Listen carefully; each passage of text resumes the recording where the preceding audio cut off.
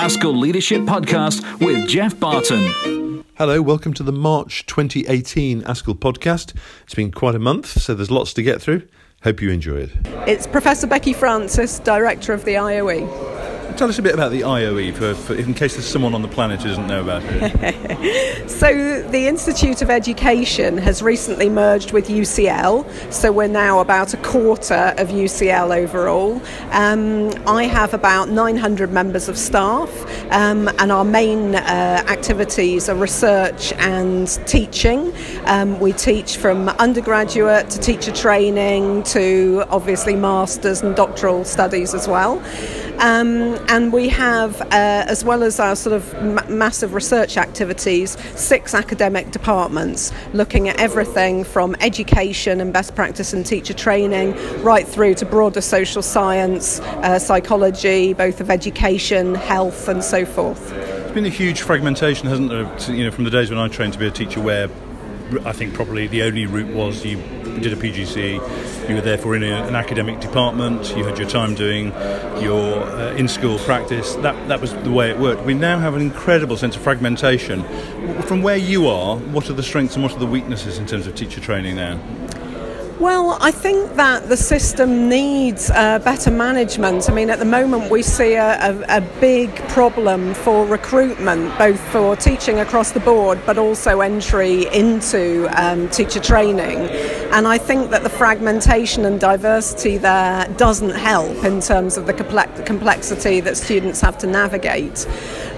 For our part, we do lots of collaborative schools direct work, for example, where we are collaborating with schools. We're also the biggest deliverer of Teach First in the South East. But also, of course, we maintain our own PGCE direct programmes. And to be honest, it's those that we're finding recruitment is best for. I guess that having the strength of a university brand, especially one like UCL and the IOE, helps us in that regard, and students sort of recognise the product and what they're getting. I just want to ask you one last thing and see if I understand this right. People talk a lot, so we've got the Chartered College and so on, about teachers and research and looking at research to inform best practice and so on. And I have to say I've never been convinced by that, if what it means is teachers as researchers, because it seems to me that kind of is playing at the process. What I've understood is it's about teachers understanding from research what they could then use in the classroom. I mean, what's your perspective on it? I mean, that would be absolutely my feeling as well, Jeff. I think that what we need is for teachers to be research literate. They need to be able to take research findings and assess them, not necessarily in detail, but to have some view about validity, generalisability and so forth, to be able to assess the implication of those research findings for their practice or not. So they need to be sort of intelligent consumers of research, if you like. Sure. And so we've got this recruitment crisis in teaching. So what's the solution? I think it's complicated, of course, but the issues about workload and the really difficult communications, I think the perceptions about teaching as a career at the moment really need addressing. And I think that the DFE is beginning to see that and beginning to do things, obviously its advertising campaign and so forth, but also look at policies to help teachers. Issues about workload need addressing, issues of professionalisation. I'm on the working group looking at how we support teacher careers for the Department of Education, looking at, for example, potentially extending and strengthening QTS, but looking at development of teachers within that period, and really about support and greater strength in mentoring and so forth, because we know that as well as the challenges for recruitment, also retention is a massive issue for our sector at the moment. That is very much, I think, about supporting teachers better in the early years of teaching, but also about celebrating the profession better. So we need both. Actually, you said in there something really, I think is perhaps the most important thing. We almost need to re-professionalise teaching. I don't know when we lost it. And so there are things which the government, of course, can do, but ultimately it's about us doing that as well, isn't it? I think that's exactly right. We need to seize this, even though, it's a difficult situation. Every cloud has a silver lining. I think there's an opportunity here for the profession to take control of this, set out the path as to what teaching should look like in England in the 21st century. It does need to be an exciting profession, and one of which the teaching profession themselves have ownership. I think that innovations like the Chartered College will help with that if we support it, but really we need to work together now. I think that the recruitment crisis is really telling us that things haven't been working so far. Teachers can't be responsible for everything, particularly if they're not in the driving seat, so we need to give back to the profession, allow them a bit more autonomy than they've had, but also support them in, for example, their ability to manage the curriculum, create the curriculum, and so forth. I think our schools have a lot of autonomy in our system, but teachers don't, and I think that needs to change. Dead right. It's Russell Hobby. I'm Chief Exec of Teach First. In a nutshell, what is it? The nutshell version of Teach First is that we get people who might not otherwise think about teaching to go and teach in schools that might not otherwise get all of the teachers that we need. And I think that's, given today's recruitment challenges, that's an essential job to do. We don't claim to have all the best teachers. We don't claim that nobody else is trying to solve the issues of poverty. We're all trying to do that, but there are some schools that are at the back of the queue, and we try and make sure that they get all the teachers they need. In my days as a head over there in kind of rural Suffolk, we used to look on in the early days of Teach First enviously, thinking, well, what about us? That has changed, hasn't it, in terms of what Teach First does and where it goes? Yes, about 2/3 of our teachers are now placed outside of London, and that's a trend that needs to continue.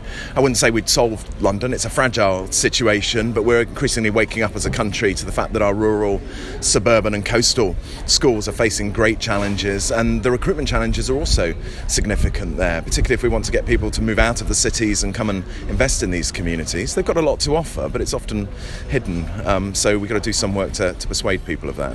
And finally, there was an announcement this week I saw which was to do with the kind of leadership development programme. Just give us a flavour of that. Well, one thing I've noticed is that the thing that makes teachers stay in a school is good quality leadership, and that's what helps them grow and thrive and develop into people who can make a difference for the pupils. So I'm really interested in making sure that, as well as putting great teachers into schools, we're working with the leadership teams to help them make the most of those. So as part of the government's TLIF funding, we've been awarded a contract to deliver to schools in opportunity areas a whole team development over 2 years, basic skills of leadership, but also that wider picture and vision, but all focused on schools serving the most challenging communities. Russell Hobby, thank you very much. My pleasure. So, Mary Myatt. And tell us what you do. So, basically what I do is I work in schools talking to pupils, teachers and leaders about learning leadership in the curriculum. And you and I go back a little way, because you used to work in Suffolk for the local authority. Just remind us what you did there. I supported school improvement, and I also had responsibility for religious education, so the legal aspects is that, as well as supporting subject knowledge for teachers as well. And you're going to talk about hopeful schools or hopeful leadership. Why is that so important right now? Well, it's certainly tough out there at the moment. No school leader needs affirmation of that from a third party. But I think it's important to remember just how far we've come, that overall the situation is better than it was 20, 50 years ago in terms of teachers and leaders connecting with one another with a much greater understanding of some of the sensible stuff that's coming out of cognitive science, which is improving practice in classrooms. So I think overall, in spite of everything, it is a healthy and hopeful place to be, and we just need to remind ourselves of that. And finally, you said something in passing just as we were walking here about I can't remember the phrase, but something like more intelligent accountability or more sensitive accountability or something. Just talk me through what that might mean. Yeah, so sensible school improvement, really. That to have at the forefront of our mind that we're running our schools for our children, not for inspection, and chasing the things that might impress some random stranger coming into our setting in our classrooms is the wrong way to go about it. So just always to focus on those activities that support and improve learning and outcomes for children, and strip away anything that doesn't add value to that agenda. Neil Carberry, Managing Director at the CBI. You've just been in a session where they've been talking about parents, and there was some interesting message about technical education versus university education and generally about education. What have you picked up so far from being here in Dubai? So we've been talking a lot about routes into the labour market for young people, and of course there's two purposes to to people looking at the qualification element of what young people get at school. One is the signal, shows they can do things, and one is the skill side. It shows they have a specific set of skills. Now, of course, technical education is more about the latter. For higher education is more about the former. At 16 and 18, we're effectively asking young people, advised by their parents, to make quite an informed choice, and that's a choice that perhaps we don't support with good advice and guidance. And there's a lot more that I think globally we can do, but also locally. So we're working with Edge Foundation and the Careers and Enterprise Company at the moment on a pilot careers hub in Newcastle. That kind of area where we can staple closely the kind of high skill, high opportunity jobs that are available in each local area to the pathways that young people have at 16 and 18. It's going to be really valuable to helping make sure that young people and their parents make an informed choice.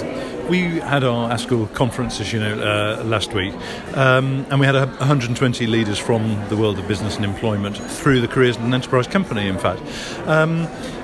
And one of the things we're talking about is it's time for all of us to kind of look at the bigger question about what kind of skills do young people need when we're now competing with the robots and so on and so forth. Some people listen to that and they think, it's just a kind of gimmick. From your point of view, what is it we really need to be doing with young people if we are going to outpace the robots and make sure that everybody can have a sense of employment which is enriching? So I think meaning is important in work as well as productivity, and I think you go back as far as Jim Callaghan's Ruskin speech. There was this kind of false dichotomy between learning for work and development for good citizenship, for want of a better term. I think that is starting to elide, and one of the ways it's eliding in the workplace is that technology is helping us to eliminate jobs of process and frankly good, because they're boring, and jobs of choice will increasingly dominate. Now, what sets apart jobs of choice? Well, yes, you do have to have technical understanding of the world we're working in, and STEM will matter. But humans are just going to have to be better at humaning. Yeah. And that whole piece about developing the rounded individual as well as high quality in the knowledge curriculum is really important to businesses, and I think it's an area where, and I think that this is what we took from the ASCL conference, where schools and businesses can see eye to eye and can cooperate really well. Absolutely. Neil Carberry, thank you very much. Thank you, Jeff. I'm Professor Sam Twizzleton, Director of Sheffield Institute of Education at Sheffield Hallam University. And I suppose the big story, endlessly too much, and we wish it wasn't, is all to do with teacher recruitment. There's a retention issue as well. But what's happening? What are you trying to do about that?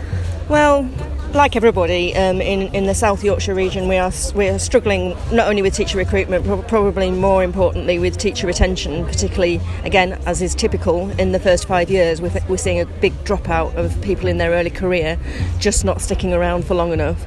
Not only does that give us an additional problem with teacher recruitment, because you've got to recruit more teachers to replace them, but it also means they're not getting the chance to get developed and keep getting better. And so we've got a kind of pipeline of novice teachers coming in and out quickly of our region. And so what we're trying to do about this is something that we're calling South Yorkshire Futures, which is actually a very broad set of things, not just about teacher recruitment and retention, but the specific thing about teacher recruitment and retention is something called Partnerships for Attainment, which is all the accredited teacher training providers in the South Yorkshire region actually working really well collaboratively together to join up their resources and their expertise in terms of how we recruit people to teach initial teacher training. So we're doing a lot of joint market research, marketing our courses, and then we are joining together in terms of how we train them. So there'll be additional things that we do collectively that are particularly tailored to our region, which hopefully make it more attractive, but also make them into better teachers. As part of that, we will be particularly targeting the schools in the region that struggle most with recruiting newly qualified teachers and finding support supported ways of getting student teachers into those schools in a way that they can see actually they can be great places to work, and it gives employing head teachers opportunity to see them too, without all the hassle that can go with doing a sort of standard ITE kind of partnership. And then beyond that, what we hope to do, and we have no resource to do this, so quite how we do it we don't know, is working with our Teaching School Alliance partners and Multi-Academy Trust partners to be able to guarantee a sort of seamless join-up between what they've had in their initial teacher education and their early career support if they get their first job in the region. So a sort of guaranteed NQT or QT programme, again tailored to the needs of the region, but possibly with the opportunity to begin to specialise towards the end of that period. So if the QTS reform comes through, that will be enormously helpful, because that will help. We've got a government, and particularly a Secretary of State, like his predecessor, who's identified that this is the one big issue. And from where we are at ASCL, and I'd be interested to see if we've got this right, we would say that there are probably three main ingredients, but you might add another one into. First of all, trying to become a teacher is too complicated. Yes. It needs to be Absolutely. streamlined. Secondly, the pay for teachers is an issue. It might not initially be an issue, but it does become an issue. And thirdly, then a career strategy, rather than just being promoted out of the classroom, and rather than having workload added, onto your shoulders because of the audit culture. Are we missing anything there? Is there more which kind of explains why we don't get people? I think that you're absolutely spot on in terms of the three things that you identify. Certainly, pay doesn't seem to feature in our market research in the early career. You may probably at the point where you're beginning to have children and have lots more kind of domestic commitments, it maybe becomes more so. The career structure pathway definitely is an issue, and that's why we want to be able to make, first of all, what is already there much more visible.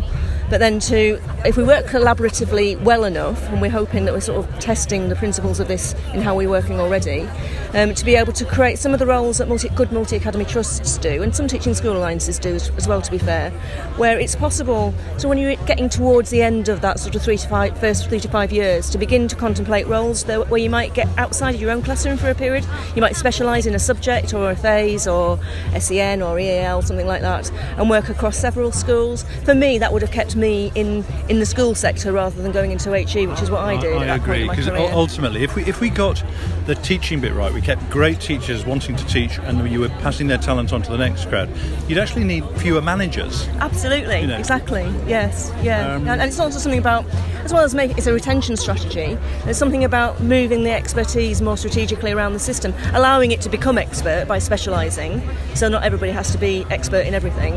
But then that expertise is systematically moved around the system. That's what they do in Ontario, one of the higher performing systems globally. And I think there's a lot to learn from systems that kind of join things up in that way. Finally, Sam, it's quite a lot of the talk around teacher recruitment and retention is gloomy. But it sounds to me, from what you're saying, as if what you're trying to do is to take a system which has fragmented hugely since 2010 and trying to find ways of building collaboration in. Yeah, and in doing that, again for our region, but this works anywhere in the country really, sort of unearthing all the really positive messages there are. I mean, there's some fantastic things going on in our region, some really inspirational role models, both in the classroom and in leadership.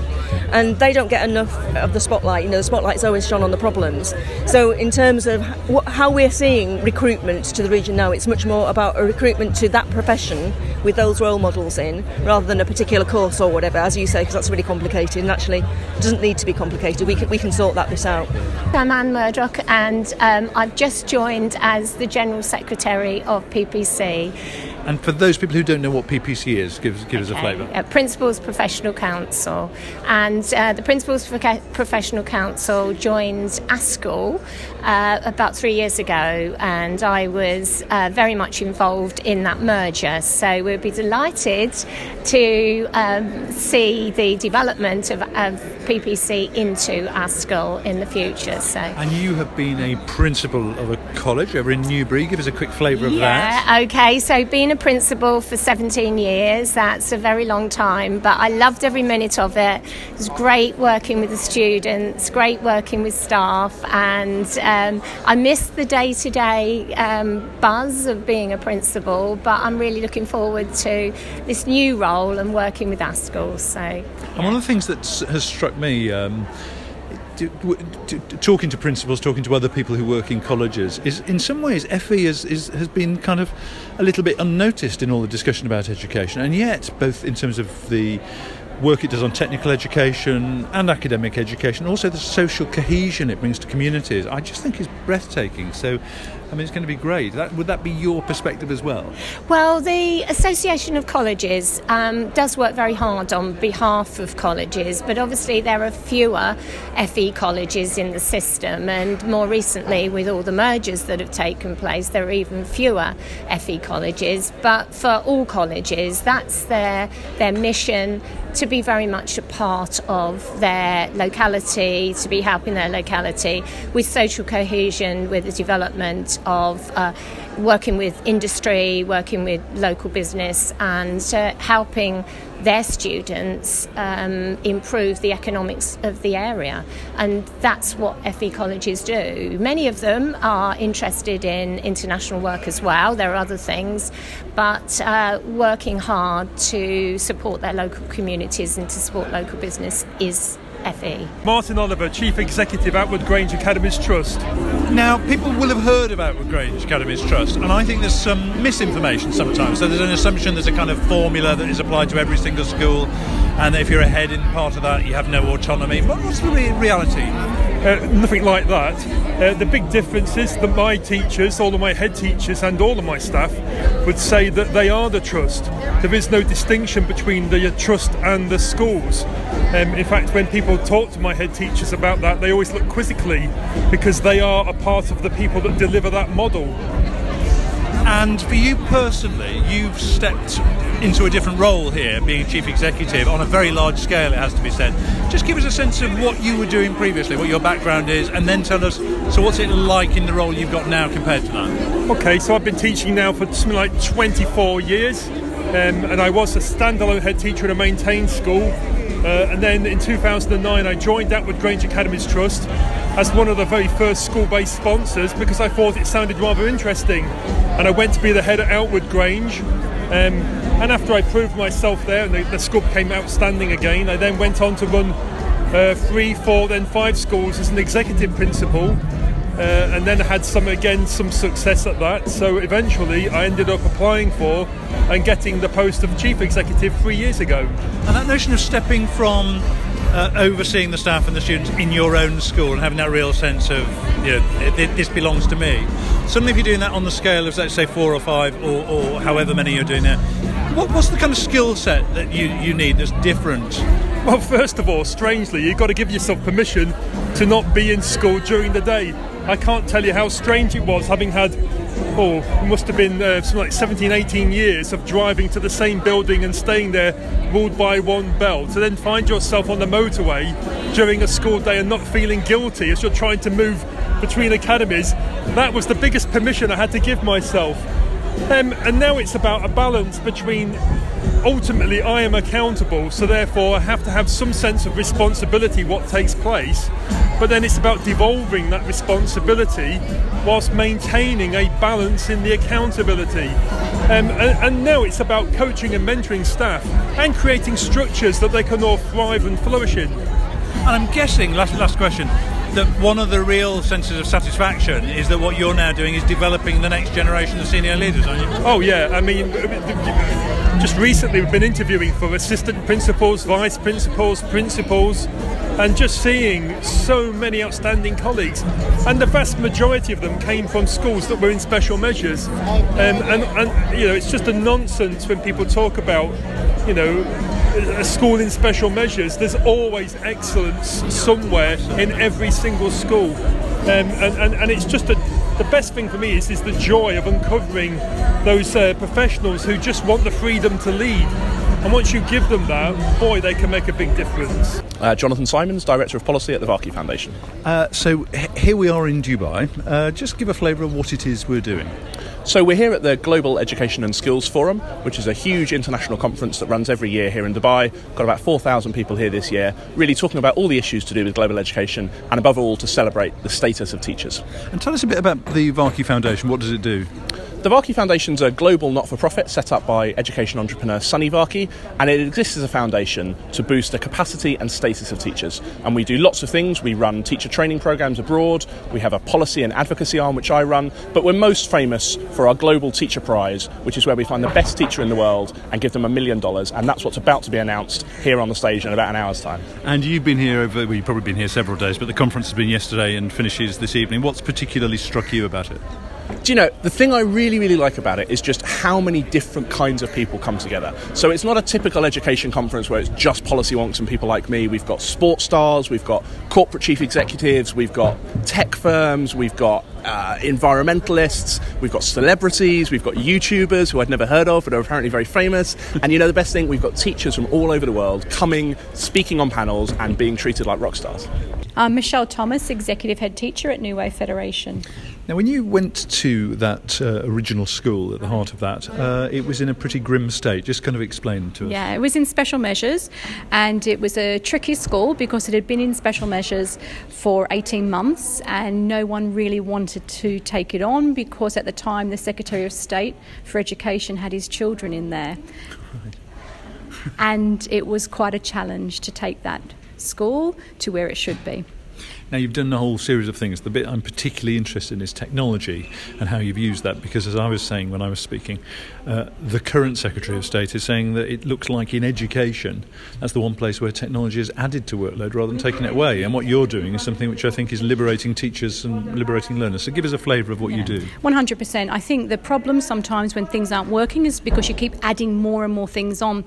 And when I help in some of the other schools who have started to introduce technology, what they've done is they just keep they added technology, but they never thought about what they could take away, what could they make easier through the use of technology, which is why you use technology. So for us, it was about marking and feedback to children. How could we make that quicker and simpler in real time rather than sitting with 30 books at the end of a day? And that's one of the things that have really reduced teacher workload for us.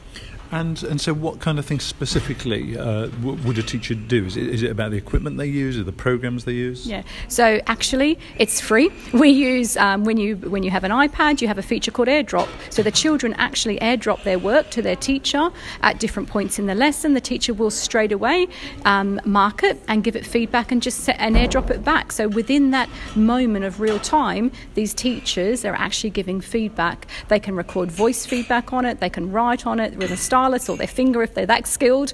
But what that's doing is taking away that learning at the end of the day, which really is dead learning because the children aren't getting what they need. So what we found is it really impacts on learning much quicker because the children are making more progress because they're getting it in the lesson, they're moving on to the next stage. And there's been a lot of mixed publicity, hasn't there? And people kind of assuming that because people use iPads and so on, it's gimmickry. So how do you know it is making a difference? For us, our results speak for themselves. All my schools are in the top 2% of the country, and they're there because we passionately believe in empowering teachers and empowering staff. Technology, is not going to replace teachers. I know that's a big debate at the moment that we think technology is going to replace teachers. There's no robots in the school, actually, but what you have is teachers facilitating learning in different ways and children really highly engaged, and that's what technology has brought to us. Stephen Toole, and I work for the Education Endowment Foundation. Can you just remind us what the Education Endowment Foundation is? So we were set up in 2011, and our main reason for being is to try and work out how we can help teachers and senior leaders throughout schools around the country to close the attainment gap. We have a really stark attainment gap in this country. It starts age 5, it then gets worse through every successive year of compulsory education, and we want to do what we can using evidence not only from this country but from around the world to try and help senior leaders to work out how we can make a difference in schools. You said something I thought was very important up there. You were talking about the toolkit, and you asked how many people knew about the toolkit, and pretty much every hand went up. And you gave us a kind of warning about the toolkit. Just remind us what you said. Yes, so the Teaching and Learning Toolkit we think is a really good way into evidence about what works in teaching and learning. But the fact that it's now really widely used inevitably gives it a certain responsibility, and we know that what we're reporting are average effects of different strategies such as feedback or metacognition, all these kinds of topics that we think are of real interest and relevance to teachers and senior leaders. But of course what the averages conceal is that there's this distribution from impacts that are positive when they are deployed through to those which are potentially negative as well. So what's absolutely crucial, and we try and get this across all the time about the Teaching Learning Toolkit, is to look behind the impact figures that appear on the front page.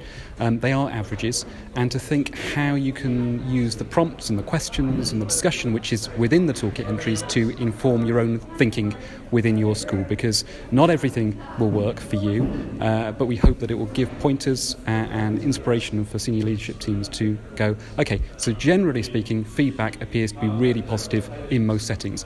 How can we apply that in ours, and what would we be looking for to see similar impacts? But not necessarily go, okay, EEF says feedback works, all we need to do is put a feedback program in place and automatically our kids will learn. I'd love to think it was that simple, but we all know it isn't. No, it's a good point. I remember John Macbeth, who was Professor of Education at Cambridge in the latter days, saying that essentially data is a tin opener. It opens up issues for you to be able to explore. Right. One last thing, just one bit of evidence which is much quoted and much misrepresented is around teaching assistants. Mm-hmm. And you kind of injected some nuance there. Just tell us what we should be thinking about teaching assistants. Yeah, so a reminder, the previous research had shown that despite huge expansion over the last 15 years in the roles of teaching assistants, that the impact on children's attainment is very disappointing. So the toolkit reports an average of +1 month progress, but that masks the variations that very often the impact of teaching assistants on the most disadvantaged children and young people can be negative. However, look below the evidence, and what you see is that when teaching assistants are used, for example, as substitutes for classroom teachers, i.e. when you are putting the least experienced professionals in the classroom with the kids with the most challenging learning needs, go figure what happens.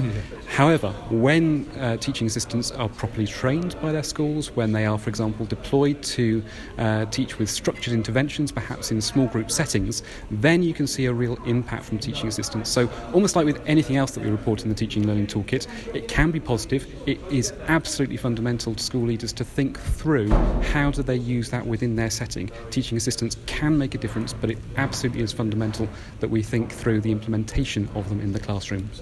I'm Carolyn Roberts. I'm head at Thomas Tallis School in Greenwich, and I'm chair of the Ethical Leadership Commission for ASCL. Now, the Ethical Leadership Commission. Tell us a little bit about that. Well, that was set up by ASCL about a year ago, and what we're trying to do is to redevelop the language of ethical debate and ethical thought within education. We've got some of the great opinion makers, the great and the good, from all kinds of educational areas, from Ofsted, from HMC, from all over, and we're trying to think about three things. Firstly, the language of ethics. Secondly, how schools could use the language of ethics. And third, how we can build a way of discussing ethical issues within the system. Now, I've been around a long time, and I don't recall us ever really talking about ethics. When we probably should have done, but why now particularly are we talking about this? I think that we're in a classic postmodern conundrum, really.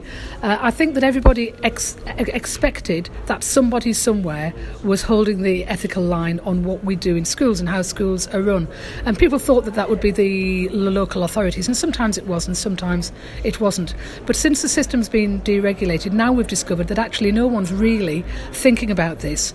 And now that teacher training is very different from how it used to be, there's actually no single way of becoming a teacher, and so there's no single way of making sure that you've actually given some thought to the basic underpinnings of what we do, and that's why we've tried to set this up.